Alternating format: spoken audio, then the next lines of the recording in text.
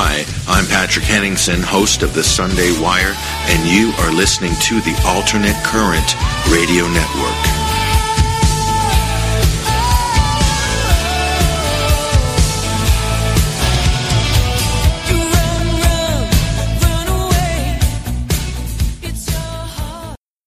There was an incident on Oxford Street. I think this was on Friday evening, and this was reported out initially as shots were fired. This was presumed to be a terrorist attack in Oxford Street, one of the biggest shopping streets in the world, in central London. This is Friday night. This is Black Friday, biggest shopping day of the year. Okay, everybody's out getting their deals, doing their initial Christmas shopping, and so forth.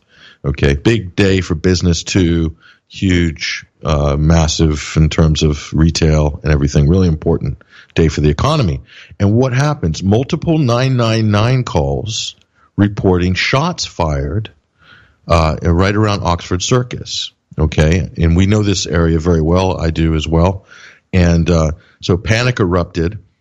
And apparently there were stampedes coming from away from the station. Police were running around shouting at people to get indoors, to shelter in place. These are the reports we have. I also have eyewitness reports from this, which are secondhand through people I know. And these were posted on my Facebook page, by the way. And so I'm looking at all this media coverage, Mike, and we thought, oh, something big's happening. And of course, the boiler room research team had already figured out what was going on before anybody did, and basically we worked out this was a stress test, and so this was either an operation that had been aborted, or it was a stress test. And so, but nonetheless, Mike, and so RT sent two reporters down, and one of them gave on the ground reporting. I think it was, just a straight factual. This is what's happening. This is what we know. This is what we don't know. I think that was Issa Ali actually was on the ground doing really good professional reporting. And then they went to Afshin Rattanzi was down there, I think, with his iPhone, okay, and basically called it out as a non-event. Afshin did before anybody.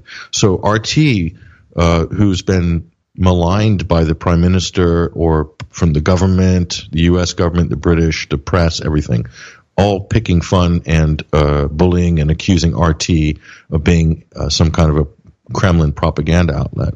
But they reported that story accurately before anybody else. Let's look at the mainstream reporting, Mike. This went out on the wires immediately on Yahoo News, and this was syndicated via Reuters. Basically, shots fired in Oxford Street. Police, attack teams basically scrambled here. Panic erupted at Christmas shopping crowds on Oxford Street on Friday night, and so forth. Okay, and then what Yahoo does and what the wires do now, Mike, instead of posting a retraction or an update, they literally rewrite the article. And so this was, the initial article was everyone's evacuated, possible terror attack. This goes out on the wires, and then they don't even write update now. They just rewrite the article. So they pave over all the panic which they caused, and who knows, people could have got injured in this. Well, I'm sure people did. In the stampede and all this. So the police are going around shouting, running around with guns that you've never seen guns this big, Mike. I have not seen commandos in Iraq with guns as big as these guys running around, and then you have the increment type looking team going down the escalators of the tube, all with the big guns, okay, scaring the you-know-what out of everybody who are out on doing shopping, shouting at people, telling them, literally to get inside. And so there was nothing. Nothing happened, Mike. There were no shots fired. Apparently someone was moving barriers, and it made a loud crack sound. And they're saying that might have been the reason for the 999 calls, was barriers being moved. Yeah, don't buy it. So if that's where we're at, that if either whether it was a false alarm or this was a drill, which was meant to go live, or it was just basically a multi-agency fusion drill run by Cobra or whoever, and it somehow got reported as an event. But what a time to run a drill, Mike, on Black Friday, on Sunday at 5 p.m., or 4 p.m. at the height of rush hour. I mean, what a time to to sort of scramble something like this? Are there not people that could verify? I mean, there's cops everywhere in central London. Someone can verify whether shots were fired. Yeah. Like within a minute, right? So how did this happen? How did this come to be? And so I immediately I could see the hashtags, Mike. Hashtag Resilient Britain, London Strong, right? And so I didn't check all the Twitter feeds, but so what's going on here, basically? The mainstream media went with the gag initially. RT, the real media, I'll call them the real media because they actually reported the facts without jumping to conclusions. The mainstream media put the panic out immediately. Right. The clue here is in this word resilient. You've said it. Hashtag resilient. The Resilient Cities is a program. It's a policy agenda which is being pushed globally. It's just one example of this is the 100 Resilient Cities project. This is something which has come out of the Rockefeller Foundation. Well, here's a quote. The project says that crisis is the new normal for cities in the 21st century. Because of the collision of globalization, urbanization, and climate change, not a week goes by when there's not a disruption to a city somewhere in the world, a cyber attack, a national disaster, or economic or social upheaval. Okay, pause right there. You just said it, Mike. Not a moment goes by that there's not a disruption to a city. They scrambled helicopters for this false alarm at Oxford Street. Major disruption. Guess what? It was completely fabricated. So they want us to be resilient, not against real threats per se. And I'm not saying there aren't real threats out there. There are real threats, right? But we have to be resilient to false alarms? No, this is absolutely right. Is that what they're saying? No, but the false alarms are there to condition people to accept the resilience agenda. And the resilience agenda is all about smart cities and surveillance and data gathering and all this and pre-crime and all this kind of stuff that we know is coming down the pipe. But real-time response. Real-time response. And this is the policy which is driving that. And so when I saw this story, Mike, I thought immediately, I was like, you ever see that movie Airplane? Oh, absolutely. And he says, get me Rex Kramer, in the crisis. And I was like, get me Peter Power. Here we go. Issue. Today we were running an exercise for a company, bearing in mind I'm now in the private sector, and we sat everybody down in the city, 1,000 people involved in the whole organisation, but the crisis team, and the most peculiar thing was we based our scenario on the simultaneous attacks on the Underground and mainline station. So we had to suddenly switch an exercise from fictional to real. And one of the first things is, get that bureau number. When you have a list of people missing, tell them. And it took a long time.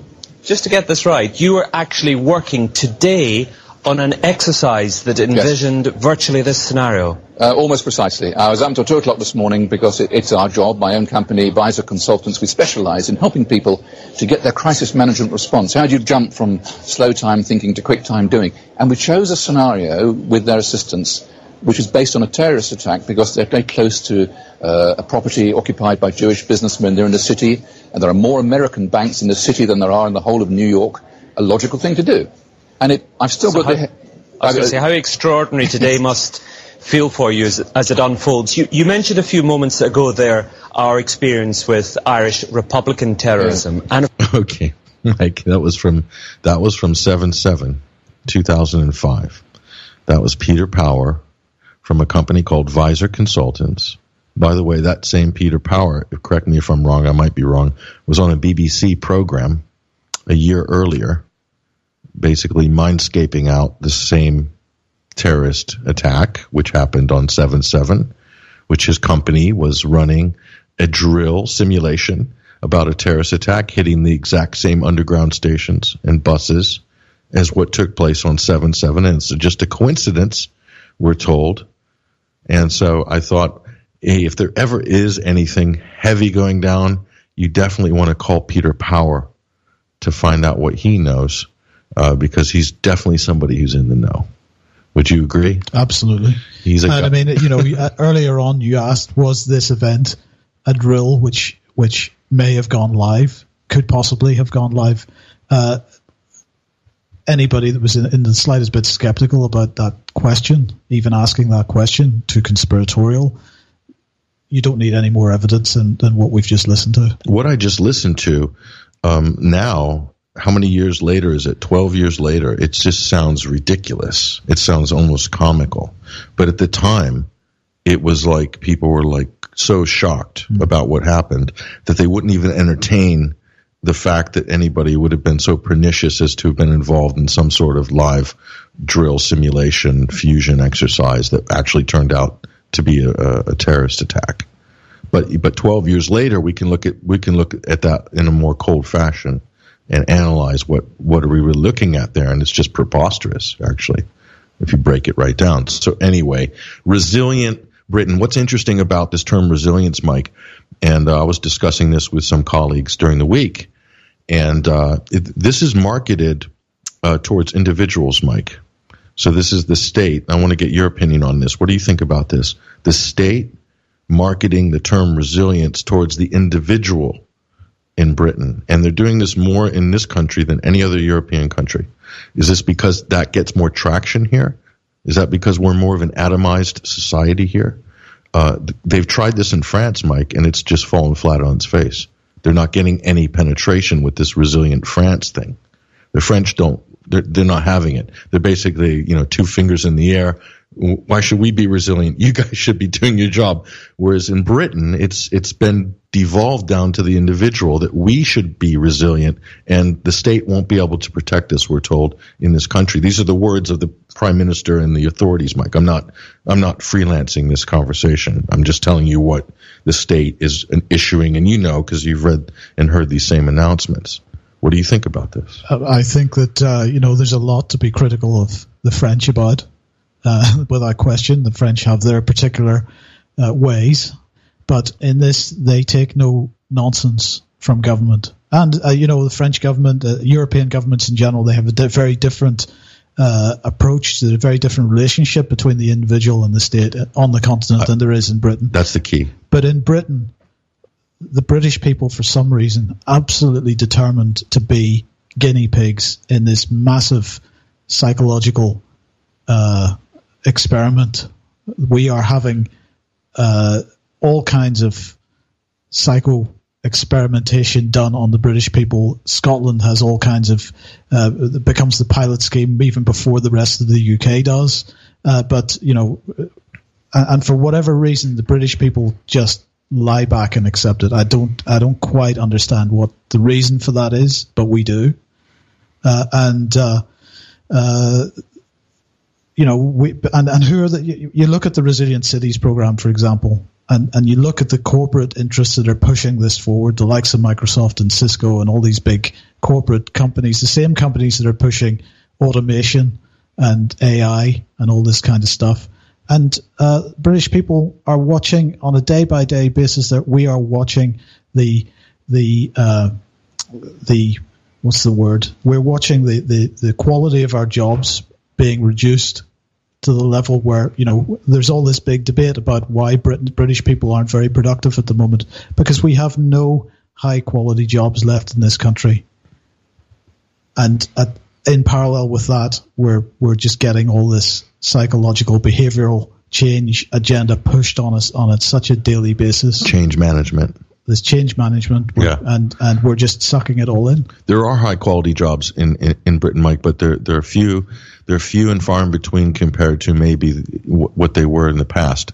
There are fewer high quality jobs, and there's no growth in a lot of sectors, Mike. So look, Patrick, zero growth, negative growth, in fact, in some areas. No, I can't agree with that because this country invented the Industrial Revolution, right? And we have no we have no production, no productive jobs left. We've got coffee serving and shelf stacking jobs. What happened to those jobs? We've got some retail jobs. Well, we gave them away to other countries. We offshored them? We offshored them, yes. Why did we offshore them?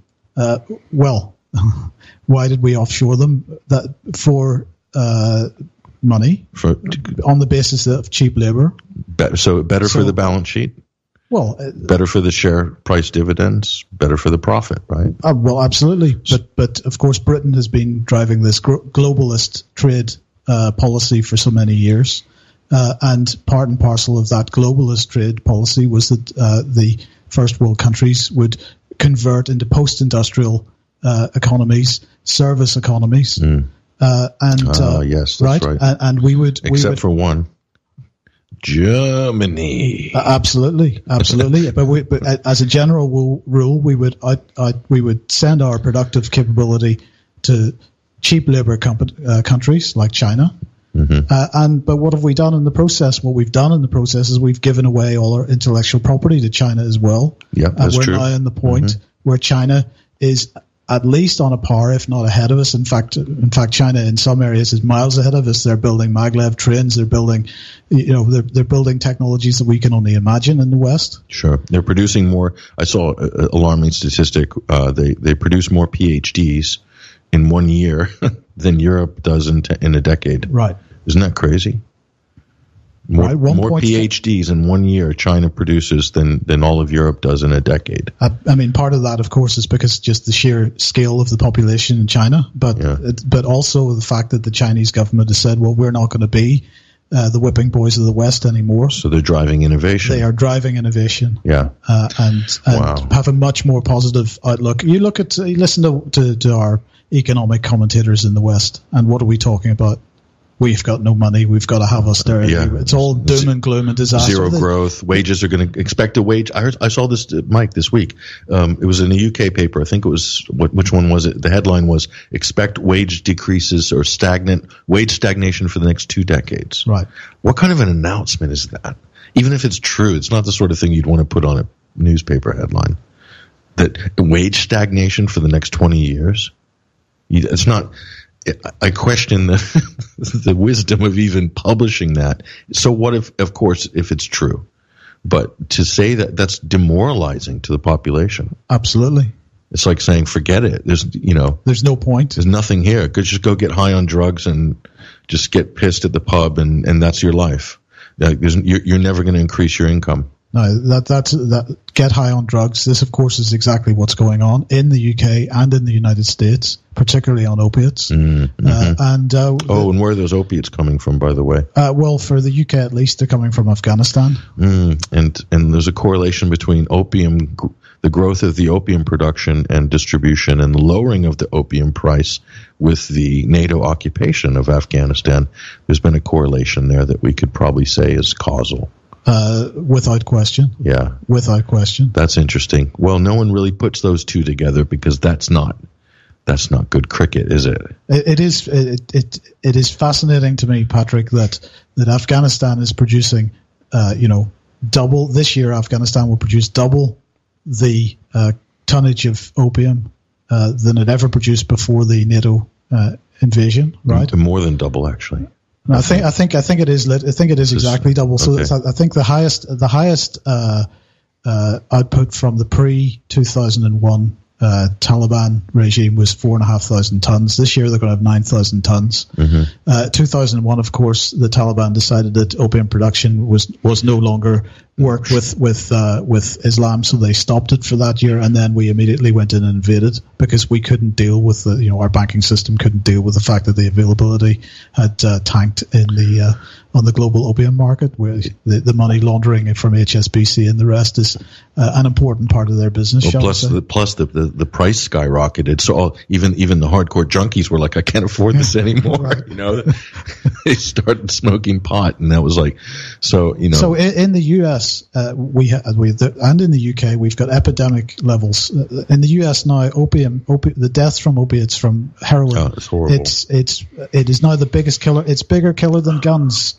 A bigger killer than guns in the United States. So the question, Mike, is, and this is an important question going forward, for British society, for European society, for American society, for the Anglo-American Empire, okay? The question going forward is, Mike, why are people flocking to opiates?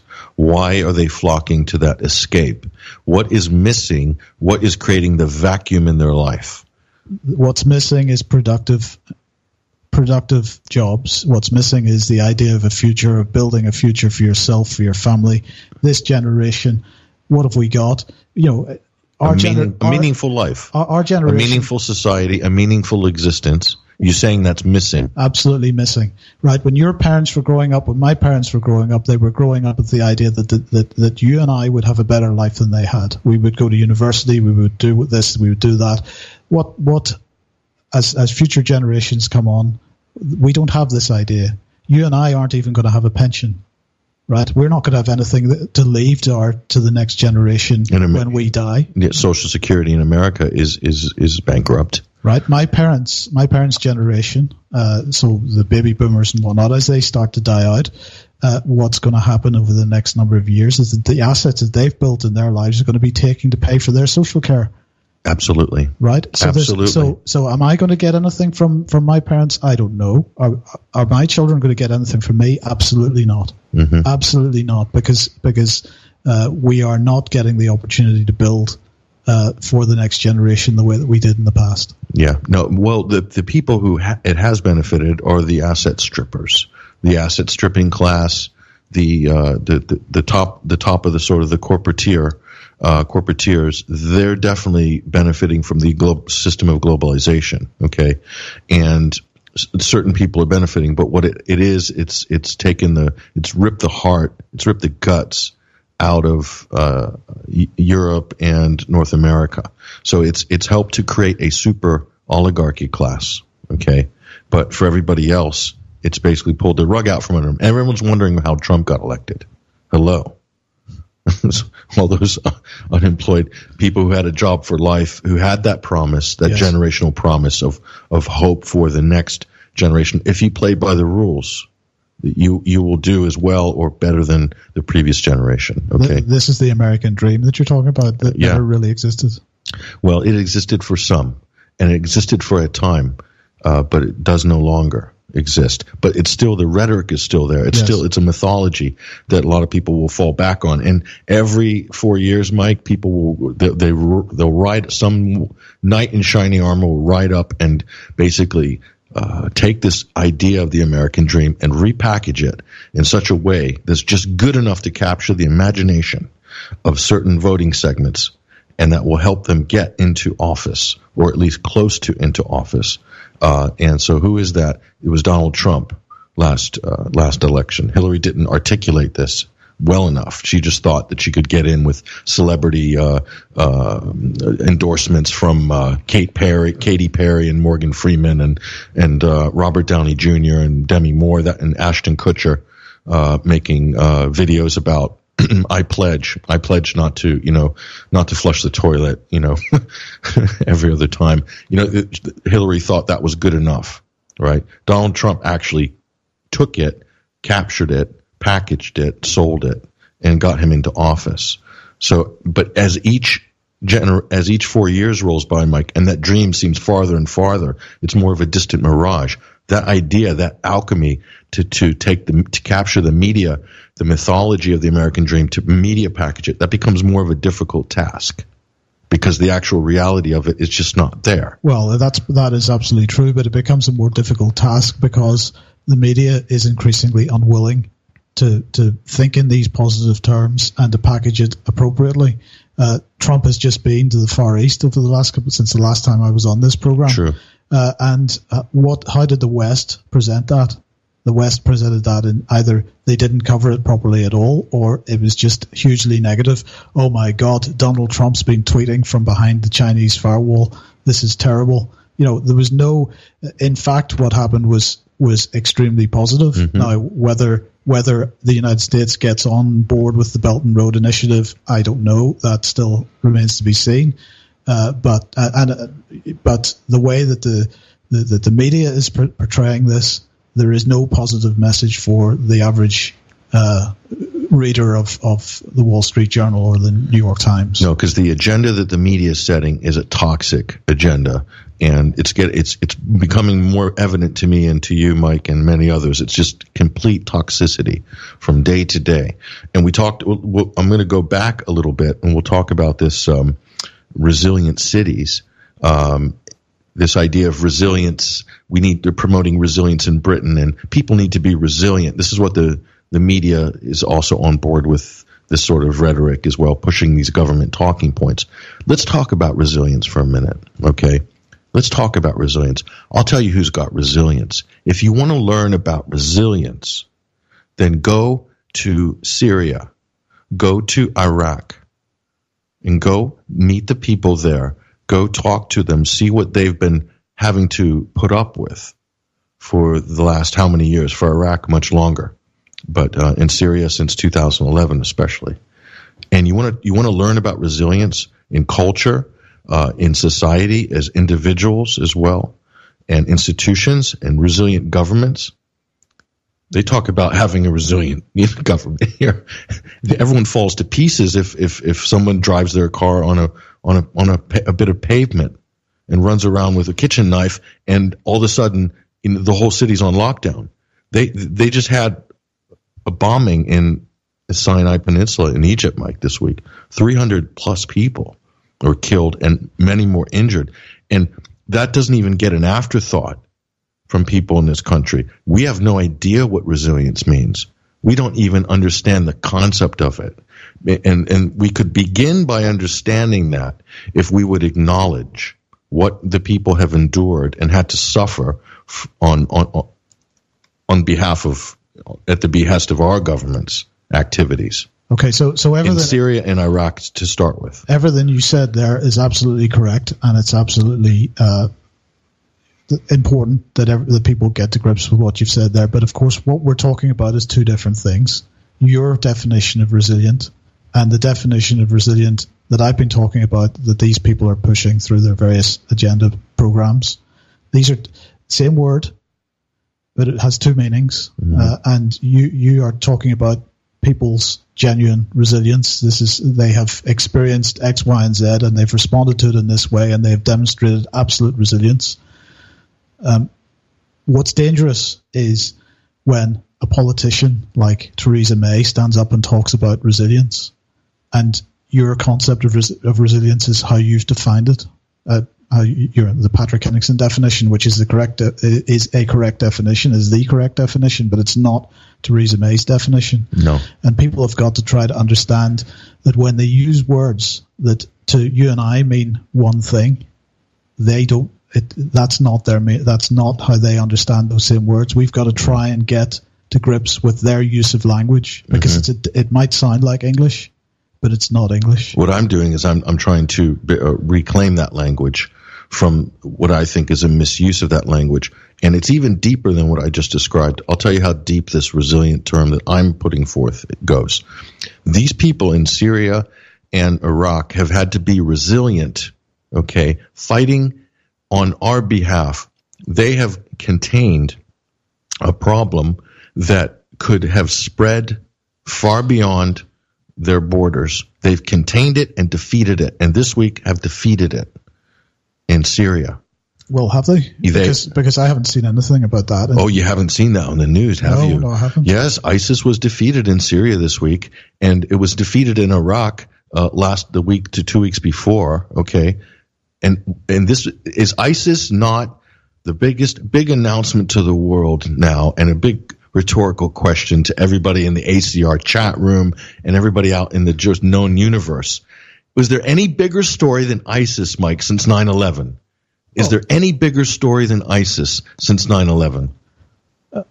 Well, if you believe ISIS is the enemy, then this is something that we should all be celebrating. But if you are biggest story, mainstream media, and perhaps this is like it was Jihadi John every 2 seconds for like 3 years straight, right? And fear and resilience and Britain strong and this and Paris strong, and all of a sudden ISIS has been crushed by the people of Iraq who have fought and shed blood, and the people of Syria and their allies, and Iranians and Hezbollah and the Russians who fought and shed blood on behalf to win that fight in this epic battle. This is biblical. It is historical. But and it's not in the papers because it's now unwarranted as a non-story. No. By the West. You've just hit the nail on the head. It's been a cash cow for the papers for the last X years. They've done very well out of it. And it's gone.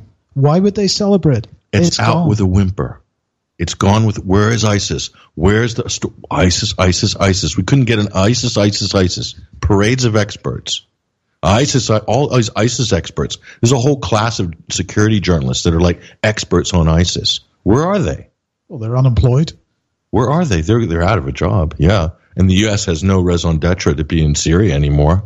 They're trying to make up. Even Trump's basically backed off of his support of the Kurds this week, and the Kurds are all like, "Oh my God, this is terrible. We've been," and I'm just laughing at all the analysts, especially the Russian ones, who said this was going to happen. By the way, they said the Kurds are going to be left out in the cold once again. When will they learn? And sure enough, it's happened. They were used to get an agenda down the road, and as soon if they made it or not, the Kurds were then dumped. Okay. So anyway, but I find that amazing, Mike. This is it's a great story. It's a great story for the people of Iraq. It's a great achievement. It's hard fought, and boy, have they paid a price for it. Yeah. And for the people of Syria as well. And also they've done that for the people of Europe. They've done us a favor. And by the way, they've done that knowing that ISIS has received support financially, weapons-wise from NATO member states, from Saudi Arabia, from the Gulf states. They know all this. They're not stupid. They totally know every aspect of this, Mike, in those countries. They can't afford to be totally ignorant about it like we can afford to be in the West, in Europe. So they're not playing this sort of illusion in the media that ISIS is this kind of grassroots Islamic phenomenon that just sprung out of the sands of the desert, and they're some ideological terrorist force, right? They know it's a foreign-backed effort, and so why are we not congratulating them, Mike, for winning the war? Because we didn't win it? Because we flew around and did some air sorties, and by the way, the United States, the Iraqi government got billed for every single air sorties that the United States flew in the fight against ISIS. They paid for it, by the way. Wasn't a charity. A lot of people don't know that. Well, I didn't know that. I didn't know that until I heard that when I was in Baghdad. Wow. Yeah, and I'm absolutely factual. That's not a conspiracy. That's true. That's kind of a big, kind of interesting major point. It's disgusting, Patrick. It sort of puts things in perspective, isn't it? So we put the West, Britain and the United States, we put our mercenaries into the country, and then we charge the country for dealing with the mercenaries that we put in the first place. What a business model. This is a good business model. Wow. This has got potential for a really good business model, very sustainable as well, if you think about it. So look, we're going to take a short commercial break here on Alternate Current Radio and catch our breath after that massive rant. I'm here in studio with Mike Robinson, and I'm Patrick Henningsen, your host. This is the Sunday Wire. We'll be right back after these messages with even more outrageous rants. Stay tuned.